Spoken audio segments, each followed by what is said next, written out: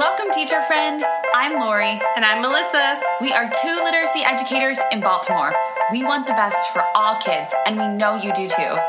Our district recently adopted a new literacy curriculum, which meant a lot of change for everyone.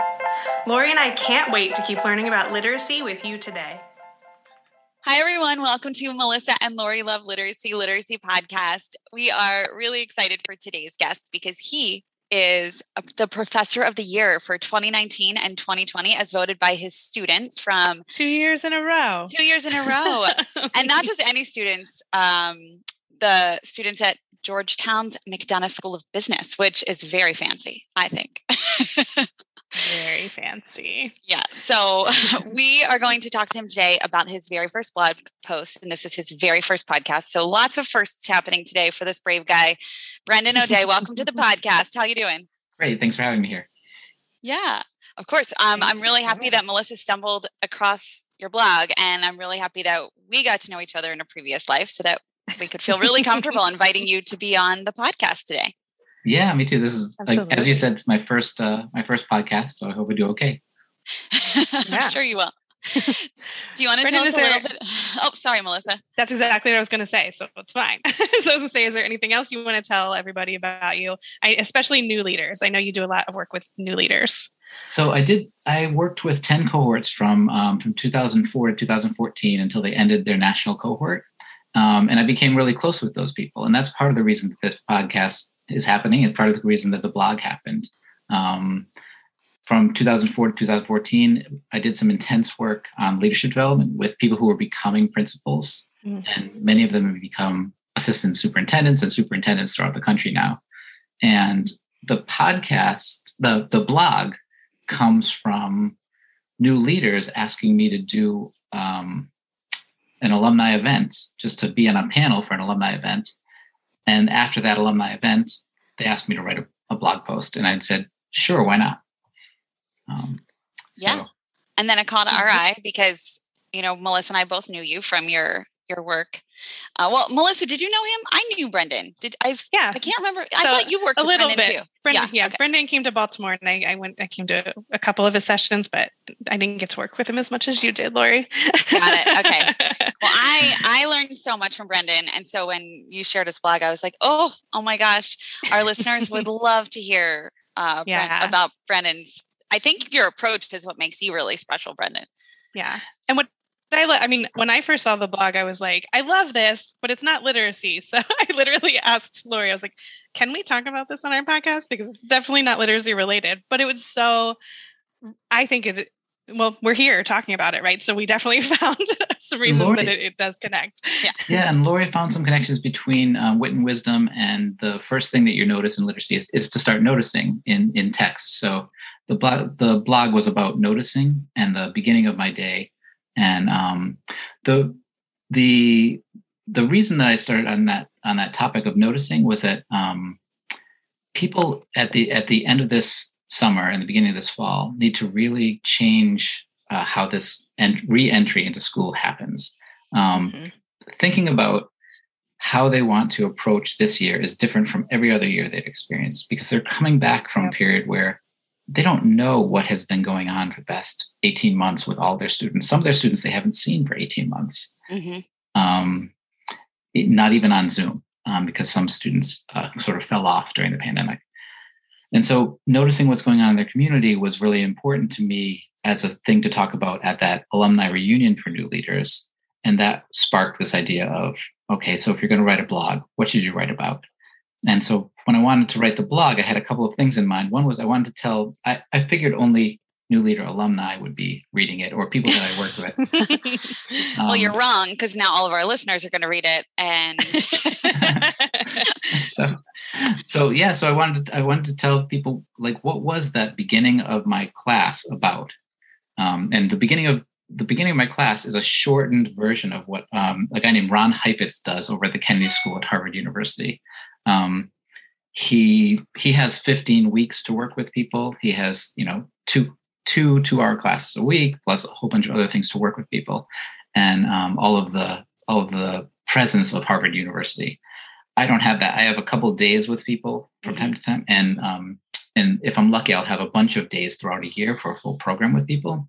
So I have to sort of shorten down his kind of experiential approach in his opening. And over the past 20 years or so, I've been working on this opening, and it can be a sharp right turn for people when they're expecting me to teach the way teaching should look. So part of it was to explain what was going on in that opening, if you hadn't caught on during the course itself.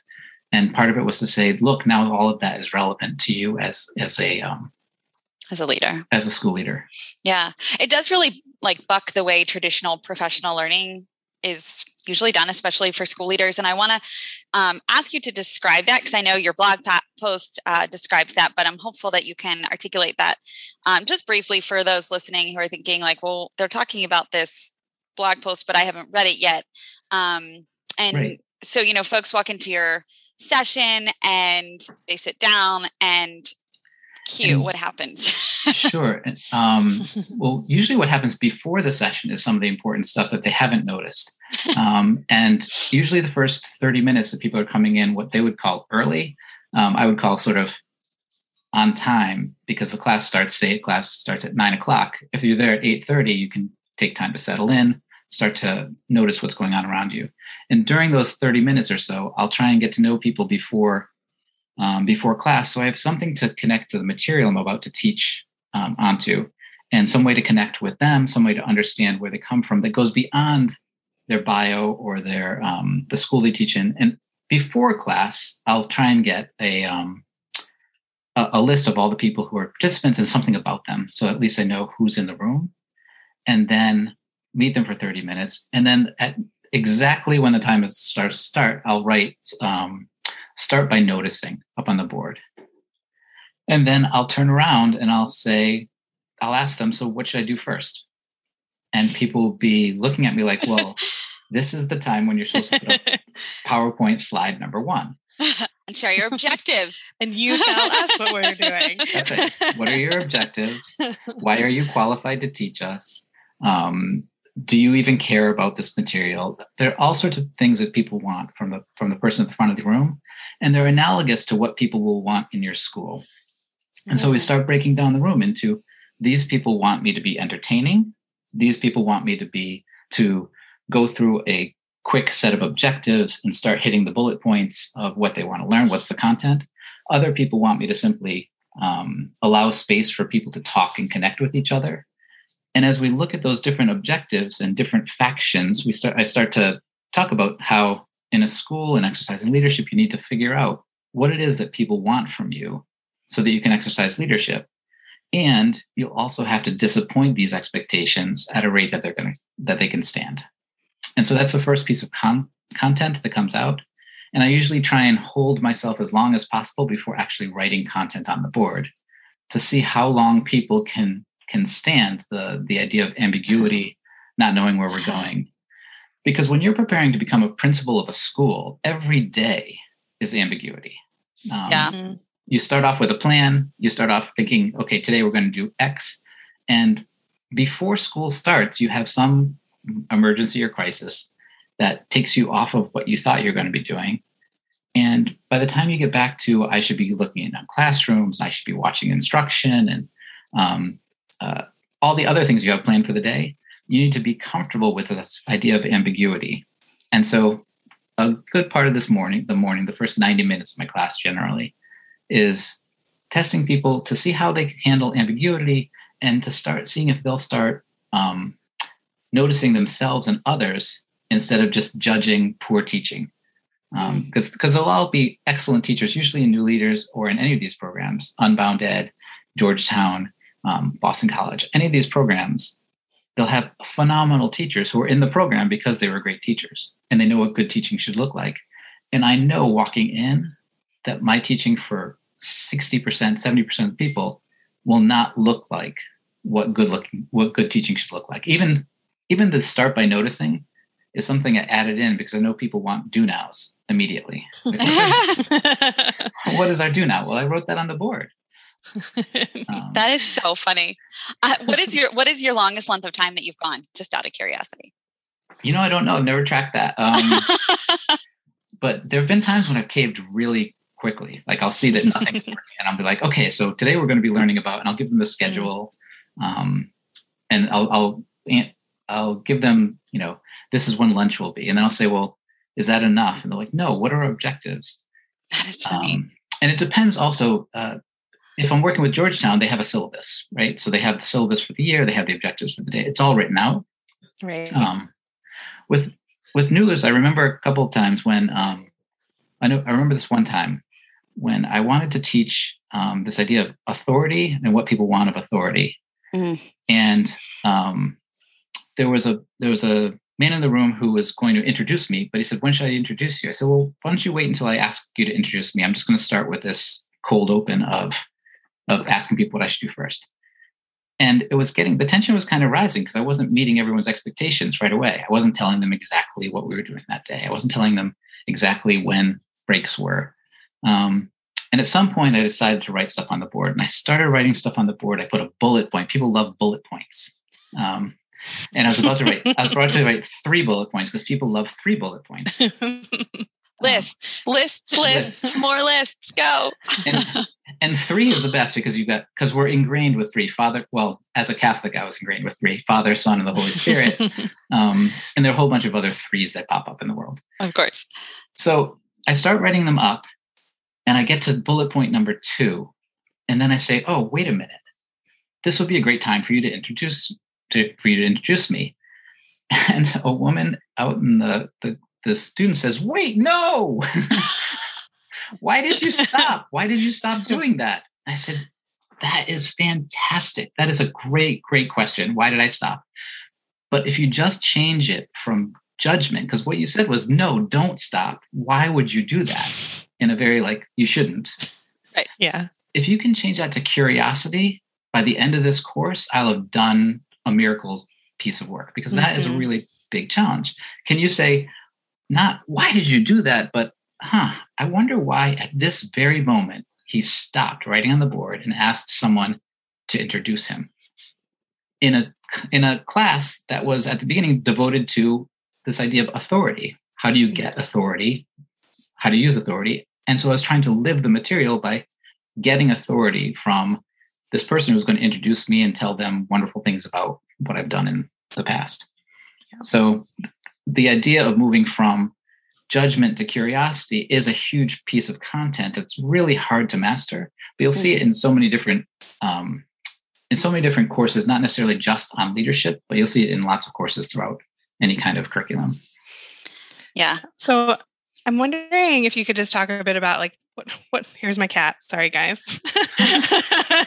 I'm wondering if you could make the connection to what you just talked about, which is amazing, to this school year, right? This school year where people are coming in super anxious about where their students are performing and wanting to, there's just a sense of urgency, right? I have to do something because of this past year and a half has been crazy, right?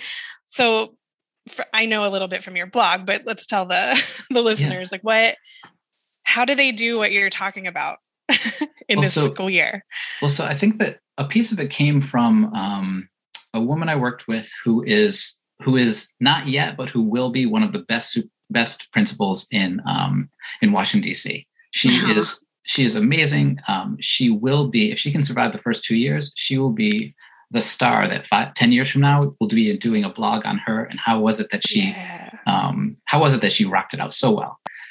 And she's one of my favorite people in the whole world. And we were talking this summer about how she'd just been put in a principal's position, and she's got all of her, academic stuff up on the walls.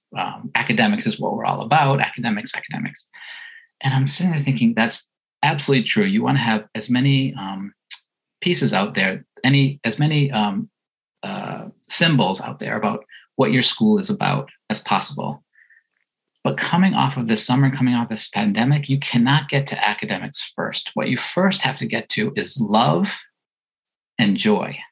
Mm-hmm. If students feel that they're loved in your school, it's a place they get up in the morning, they say, this is a place I want to go to. It's a safe place where I'll feel love from teachers. If teachers feel love, if everyone who works in the school feels that is a safe place, where they'll find love. That's half the battle. A third of the battle. Another third is joy. Is if they find it's going to be a place where they're going to feel happy, and feel that when they see their teacher smiles at them and welcomes them in, and they're going to have something fun to do. And those are tools to get you to academic achievement. Right. So at the end of that year, when that woman had said, "No, why are you stopping writing on the board?" One of the big things I wanted that I ended with was that never underestimate the power of joy as a tool to get to academic achievement. Because if kids love what they're doing, if they love coming to school, they'll read the extra book, they'll ask questions, they'll delve into the math problems, and they'll joyfully go about doing the work of learning. So, and I dare say that what you're kind of demonstrating is that joy and that academic success comes from the connection. Like there's so much that is behind that. And truly when you're the leader of a school, I'm thinking back as you're talking and as I was in your session previously, the times where I felt like I was my best self as a teacher and my best self as a student came from feeling really connected to those around me, to my teachers, to the content, but I was interested in the content when all of those other people connections and human connections were there. And if the content didn't feel as interesting when those human connections were lacking. Yeah. And so I think that's when you're talking about wit and wisdom, which is a really well laid out, really well conceived development plan for every grade and I think that the key piece that has to be added to that is, does the teacher connect with their students? Does the teacher love their students? Do the students know the teacher loves them? And then that will increase buy-in, and it'll increase the moments where people have to sort of trust the process. And that goes back to Melissa, that goes back to that first 90 minutes of my class. Over the years, that 90 minutes became a lot easier, and I could go a lot further answering your question, Lori. I could spend a little bit more time because students who came in had already checked me out coming in, and people had said, okay, if you're going into O'Day's session, it may be a little strange at first, but trust the process, and trust me, it's going to be worth it in the end. And so it got people already coming in with curiosity, whereas at the very beginning, the first 2 years I was doing it, it was really difficult because I didn't have that kind of that backup. And we had to really think on our feet a lot more. Brendan, I had no idea going into your session that nobody warned me about anything. So when I went in, Melissa, did you do Brendan's session or did you? Okay. Yes, I did that one. Okay. So I remember coming in and I'm like very, I think, open and I like intrigued. So when you started, I was like, this is awesome. I was so enraptured, and I loved the idea of like flipping everything on its head. But I feel like you also have to, I don't think that everybody feels that comfort level with like, I'm going to trust this guy because this is amazing and I can't wait to see where this is going to go. I don't think that's everybody's immediate gut reaction. No, and I'm always hoping there's about 20% of the people who are like you in the room who are like, yeah, no, this is great. Why would you? When he starts writing on the board, I get upset.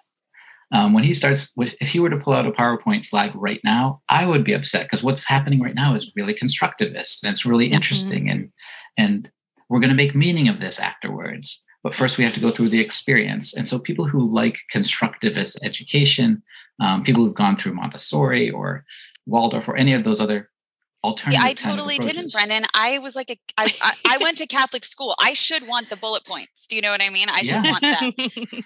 But you know what I was intrigued with was, I think my biggest takeaway, and then Melissa, I want to ask you what yours was too. And I know we're just doing like total promo for your session, which was not the intent of the podcast, but I think that it's worthy because it has to do with the blog. But one of my like most impactful takeaways, like still to this day, was among many things, but was that really being able, the space in your session gave me the space as a leader to notice power dynamics in a room and how they interplay.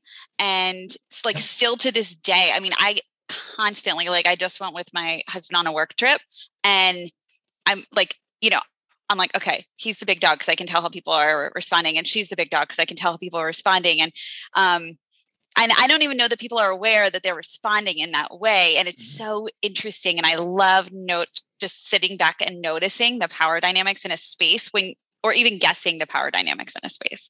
And most people take out whatever they're ready to learn. So a lot of people will take different things out of it. But this idea of noticing, I've been hearing the word noticing all over the place these days, because a piece of the work in leadership is to try and help you not be a slave to yourself, to help you get out of your normal reactions. And you can't get out of your normal reactions until you've noticed what your reactions are. Until you notice yourself, you can't say, oh, there I go again, and then step out of it. There's a woman Annie Duke, who is a professional poker player, very successful. She's won the World Series of Poker, and she's written some wonderful books about things that she has learned about poker and how it relates to life and managing risk and all sorts of things. But a big piece is really noticing herself and her tendencies and her biases, and noticing other people's tendencies and biases so that she can win at that game. And what I love about one of the podcasts I was watching, wasn't a podcast, it was a webinar, or I don't know, it wasn't a webinar, it was an interview at Google. There's so many ways to access content these days. It was a Google interview.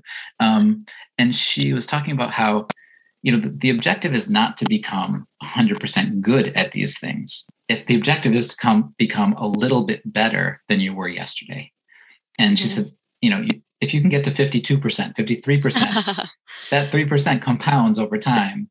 And now if you can go 55, 45, now you're 10% better than, in positives than in negatives. So if you can get a little bit better at noticing your own biases, your own ways of being, then you'll be much more effective as a leader in stopping yourself from those when those don't work for you anymore. And as people go up in their in authority throughout organizations, all of their great reactions that have worked for them so much in the past, that have gotten to them to be assistant superintendent or superintendent, all those reactions have to now be replaced by more thoughtful responses because the stakes are higher and the traps are bigger. Yeah. So interesting. You guys made me think of, I'm going to bring this down to the classroom level, but thinking of like Wit and Wisdom actually has, whole days of noticing and wondering. And I think they can be uncomfortable for teachers, right? Because it's like, well, what's the standard? And what do I, check? How do I assess that? Right? It's just, they're just noticing and wondering. And I love it's ambiguous for students. Like they might not notice what you want them to notice. They might notice something different or wonder something different. And that's what I was just thinking of, Lori, is like, I think of it as like a good thing for the kids to do, to get in that like space to just be curious.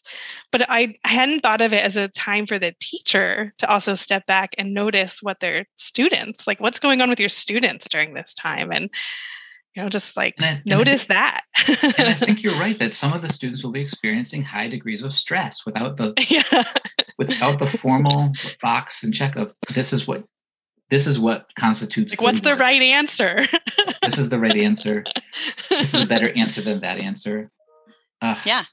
I will say kids do love to notice and wonder though. They like, I feel like they're probably better at it than adults. They're so much more willing to jump in. I mean, I noticed when I did, over the pandemic, I did some Wit and Wisdom with Presley, and I've talked about this before. Like she just started, every text then that she was reading, she was noticing and wondering and then organizing her thinking like, oh, what's happening here?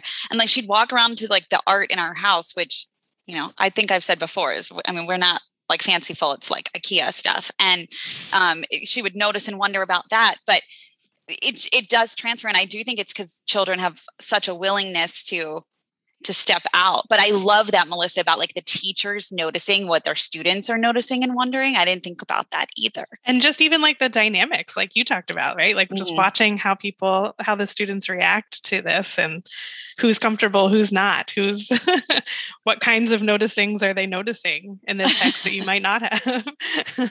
Oh, I love that. Oh, I feel like all of our literary friends out there are going to be so excited by that thought. All the English majors. Sure, if they get this far in the podcast.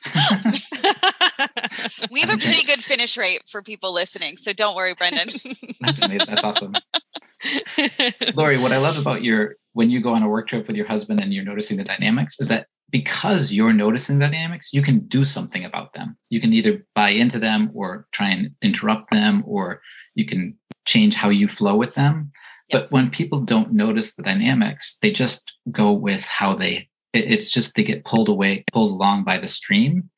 And that's a lot of the work in leadership development that I've been doing over the past 20 years has been to help people resist the current, being pulled along by the stream, so that they can, and noticing what first people do when they go into a classroom, or especially my classroom, is they'll notice other people, and they'll notice they'll notice the professor or the teacher, who's ever in the front of the room. At some point when I'm teaching leadership development, the objective is that people start noticing themselves and notice others. And so flipping that right away so abruptly for people is a good start in getting them to think about, wait a minute, I was all judging this guy at the front of the room who's supposed to be teaching leadership, but he's not doing anything right now. Yeah. And now he's saying I'm supposed to notice myself. I'm like, yes, that's what I'm saying. I do. I remember that. I remember noticing a lot because I still think I have a picture of this. I know I have a picture of this. You sketched something about reacting versus responding. Mm-hmm. I have a really good visual memory, so I can see the picture that I drew. And that still is something that stands out to me as how I changed from that course in terms of how, I felt like I was more of a reactor versus a responder. And maybe it's the Italian heritage coming through, but I was able to, after that, really notice that reacting wasn't the best way to go, and how I could react inside and then respond outside, if that makes any sense. But that course helped me immensely to do that. To put some space between what happens and some conscious thought so that you can still do the same action afterwards, but at least you'll have thought about it and considered possible alternatives to that action. Zooming out and thinking through different scenarios and what would Brendan O'Day do in this situation? What would Melissa Loftus do in this situation? What would be best for me in this situation, or what would be best for my staff in this situation? And I think teachers can also think about this in terms of their students too, how they're going to respond in different situations. So, I mean, the things I learned in your course I think transcend leadership. I just want to say that. Yeah, I'm great. I'm glad. I'm very glad to hear it. I know one of the things that has been really useful for people, and again, Andy Duke was mentioning this again in her Google talk, and she's talking having a decision-making group, and how in our work we call them case consultancy groups. And so one person brings a case to the group and the other people consult to that person. Yeah. That's a great tool, especially for school leaders, or in Massachusetts, they were doing it with superintendents, for people to put a practical example on the table to be discussed and diagnosed and solved, or have some solution steps to it. But it also helps people get into the habit of thinking, what would Melissa say about this? Once you've gone through 7 cases with a case consultancy group, you start getting other people's heads into your brain. And Andy Duke was talking about how she had her decision-making group along with her at the table when she had 13 seconds to decide whether she wanted to raise or not raise, whatever. And so I loved seeing that being translated from the world of poker to what we've been teaching in leadership for the past 20 years, and what Heifetz been teaching for the past, 35 years at Harvard. This idea of having other people's voices inside your head when you need them. And the way to start putting them in there is to have regular case consultancy groups, and they're analogous to teachers with with critical friends groups. I don't know if critical friends groups are part of Wit and Wisdom, but they were big in the early 2000s and 2010. Can you explain for those listening in case they don't know what that means? A critical friends group, I think, is a bunch of teachers that sit around and look at student work and start talking about what does good work look like? Oh, it looks different in your definition of good work is different than my definition of good work. Well, okay, let's norm around that. I think it's people who are working together to understand their teaching better. And and the idea of you have a veteran teacher and a beginning teacher, and what does an A look like? What do you celebrate in your classroom? What are your objectives? We might just call it something different now. What do you call it now? I think professional learning community, maybe. Sure, PLC. Yep. And I may actually be getting. The critical friend sounds very cool. I want some critical friends. Sorry. I may be getting that wrong. So I was never. I knew the term, but I didn't know it was. So we might have to look that up before you cut it out of this podcast. No, I think it is. I've heard it before. I think that it really has just kind of morphed into this PLC. Or maybe critical friends sounded too harsh. Now we've made it sound a little bit kinder with professional learning community versus critical friends. Probably. It's probably what happened. Well, the idea of having other people that can help you get out of your own way and help you get out of your own head, help you see yourself from an angle that's not your angle is really helpful, especially for school leaders and for district leaders. And so one of the methods that we use in almost every course that I teach, if I have a long period of time with you, is this idea of case consultancies. Mm-hmm. And the objective being that you get a bunch of different voices inside each person's head, so that you're not alone when you're in the office and the parent comes in upset about whatever they're upset about. Mm-hmm. Yeah. I do this often. Like I play this game in my head where I'll be like, this is, if I'm upset about something or if I need to make a decision about something, like what is my hill to die on? And then like what might be someone, like I have my little group who I do it with, and it's interesting because it changes by scenario. Like when I'm a mom doing this, it's different than like an educator or a friend, thinking about the scenarios of like, okay, is this really worth it or is it not? And like, am I going to put my flag down at the top of the hill and fight, or am I not? And it does feel like it builds understanding. It helps me to see curiosity. It builds empathy. But all of that then transcends into like that, not just leadership, but also like that space of learning. Like it helps me as a learner, if that is making sense. Like not just in, my career or this podcast, but in life as well, which I assume is your whole intent, Brendan, right? Is to make us better people. Sure. Yes. I love coming back. I love seeing people that I taught 10 years ago, and they'll say, Brendan, I remember this time when. I'm like, okay, what? First, I have to see whether it's going to be good or positive or negative. I've got to brace myself. And they'll say, I remember I said this thing in your class, and we were teaching something else, and I said this thing, and you said, well, isn't that convenient for you? And then you moved on. And she said, I never forgot that. And it's really changed the way I think about how I am making decisions. Am I doing it just because it's convenient for me? Mm. And for her, that was the piece that she took away. Yeah. And I'm like, I taught so much other content that was really useful. And hopefully all of that is still in there too. But for her, that was the piece that she said, this is a piece that has really changed. I've really stopped doing things that have just been convenient for me. And I'm like, oh my gosh, I was just joking in that moment, I'm sure. Or being flippant. You never know where there's a lesson, right? You were noticing in that moment, maybe, is what you're noticing. And sure. Pivoting when you needed to. Right. And it all comes back to copying or trying to live up to some of the things I learned in grad school. Mm. So do we still have time to talk about Ted Lasso? I'm selfishly asking. Oh, only first season because I haven't seen the second season yet. First season's fine. I'm gonna put myself on mute and you two have fun. No, just kidding. No, jump in, Lori. I need to watch it. You were supposed to watch it. You're supposed to watch. So I know you're a big fan and I'm a big fan. And when I read your blog, it actually like made sense. I was like, I know why he's a big fan now. Like this, it makes so much sense that, do you want to tell like the why, or do you want me to talk about what I noticed? So, this is for Lori because everybody listening, I'm sure, has watched. Yeah. But Ted Lasso he's a football coach in America, like our football. And then he is recruited to be a soccer/football coach in England. And he knows nothing about that. Was very confusing when I like very quickly Googled it. I was like, football, but he knows nothing about soccer, right? Okay. Nothing.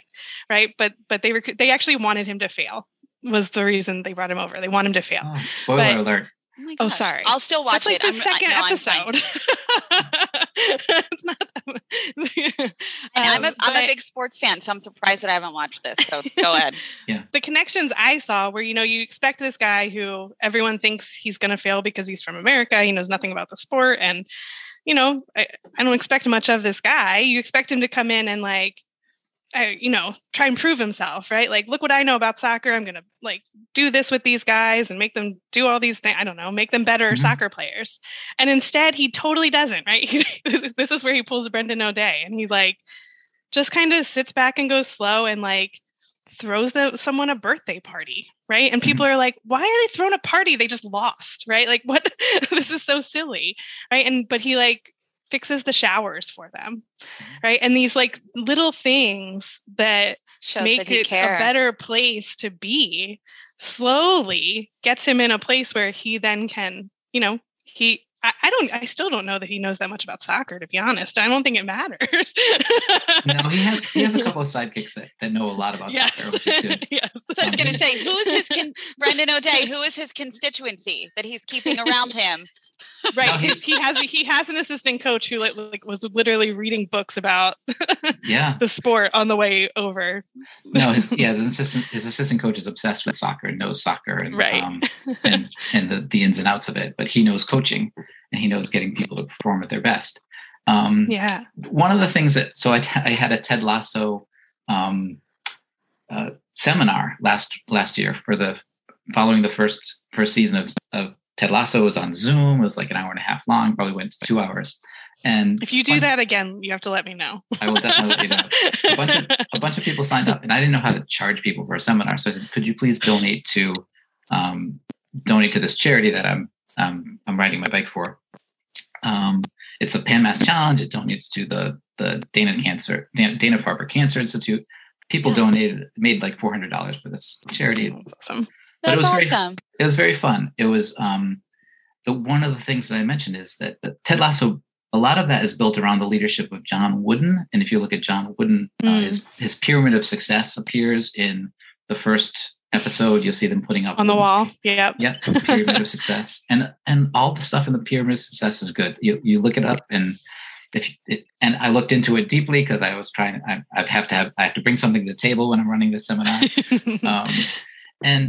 But that shower scene. So Lori, I hate to spoil this for you. It's not. I'll watch it anyway. It's not that big of a deal, but the showers in the locker room were not working well, and they had very terrible pressure. And he had put a silly suggestion box. Can you tell me where is the pain and how can I take it away? That's actually one of the first things I've told when I'm working as a coach. When I coach a school leader or a new superintendent, assistant superintendent, one thing that I'll talk to them is find out where the pain is and take the pain away. And he found out where not the biggest pains were, but small things like if the shower doesn't work, hire someone to fix the shower. It's the best money you'll invest. And when he did that, and people said, "Oh, this guy gets things done, and he also cares about us as people." He started to build some buy-in to him and his philosophy of being kind to each other and believing and trying things out. And it's an infection. No, it's a great show. And there are a lot of leadership lessons throughout the entire show, and one of the most powerful is if you Google this idea of the dart game, Ted Lasso hustles at darts. One of the big payoffs in that scene is this idea of being curious, and this, instead of being judgmental, being curious, and switching a specific goal of the leadership development work I was doing with you, Lori, and with all school leaders, is to help them spend a little bit more time outside of judgment and a little bit more time in curiosity. And I think for teachers, that is, if you can stop yourself from putting kids in boxes and start being curious, why is it that this child doesn't know how to pronounce the word priests? My son didn't know how. He was reading about Redwall, I think, as a kid. And we had gone to church every Sunday for his entire life. And he was like, I really like these guys in the book. They're Priests. And I'm like, my gosh. Yeah. These Priests are the coolest things. And we're like, you mean the priests? He's like, what? But he was trying to decode. He was trying to learn how to read. And right. But being a little bit curious for a little bit longer, as a teacher, as a school administrator. And this year has to be about offering grace to yourself, offering grace to your students, offering grace to your teachers, offering as much grace as possible, because it's such a painful year for so many people. Just the idea of masks or no masks. Why do people not wear masks, or why do they want? Being curious about that is much more helpful than being judgmental about that. And so Ted Lasso and curiosity, it's a very powerful moment on the show about curiosity. So Ted Lasso is great. Got a lot of leadership lessons in it. And at some point, watch it, Lori. I'm gonna. It's on my list. It's number 1 now. You all convinced me to pop it up to number 1. Great. So Brendan, I'm curious, if you could leave our listeners with a piece of advice, what would you share with them? I think this year has to be about curiosity, grace, offering each other as much space as possible to learn, and then not backing down on academic rigor. Making a joyful school does not mean you're backing down from academic rigor. There is really immense joy to be found in wonderful teaching. And there's so much joy to be found when kids understand and the light bulbs go off. So using academic rigor maybe as an anchor, and trying to find joy, use joy as a tool to achieve that. So I think it'll also be the payoff from it. Yeah. Can I read a quote from your blog that sums that up? You say, for the first 6 weeks, if you do nothing else, focus on bringing back the joy of schooling. Focus on this hard with immense love and grace and compassion and rigorous expectations for academic achievement.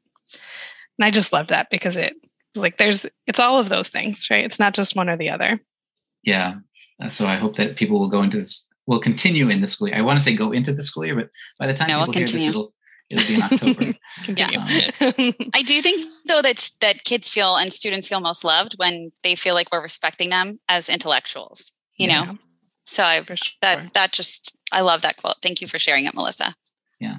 Great. Absolutely. Well, thank you. Brendan, you did your first podcast. My first ever podcast. Good job. Thank you for being here. And thank you. I know everybody could have a fantastic takeaway from this, leaders and teachers. And honestly, I was thinking about my own child. There's just so many things right now that this applies to. So thank you for encouraging us to start to notice more. Very welcome. Thank you for having me. Yeah. Bye. Thank you. Thank you so much for listening, literacy lovers. Be sure to visit our website to subscribe to our newsletter and podcast. It's literacypodcast.com. Yep. And don't forget to follow us on Instagram, Twitter, and Facebook. Most of them are at Literacy Podcast. Yes. And please, please, please reach out to us. Melissa, what's our email address? Melissa and Lori at literacypodcast.com is our email address. And we love getting emails from you all. And Lori and I really read them. Yeah, and we really respond. It's fun. We love when you all reach out and we get to have conversations with you. So please email us. Let us know what you're thinking about literacy, what you're thinking about ideas for us to podcast about. Yes, ideas for podcasting, anything. We love to hear from you, what you liked, what you want. Yeah, we're here for you. Mostly y'all are asking questions, which is great. Yes. We don't mind that either. Yes. We're so glad you're here to learn with us. Thank you, everybody.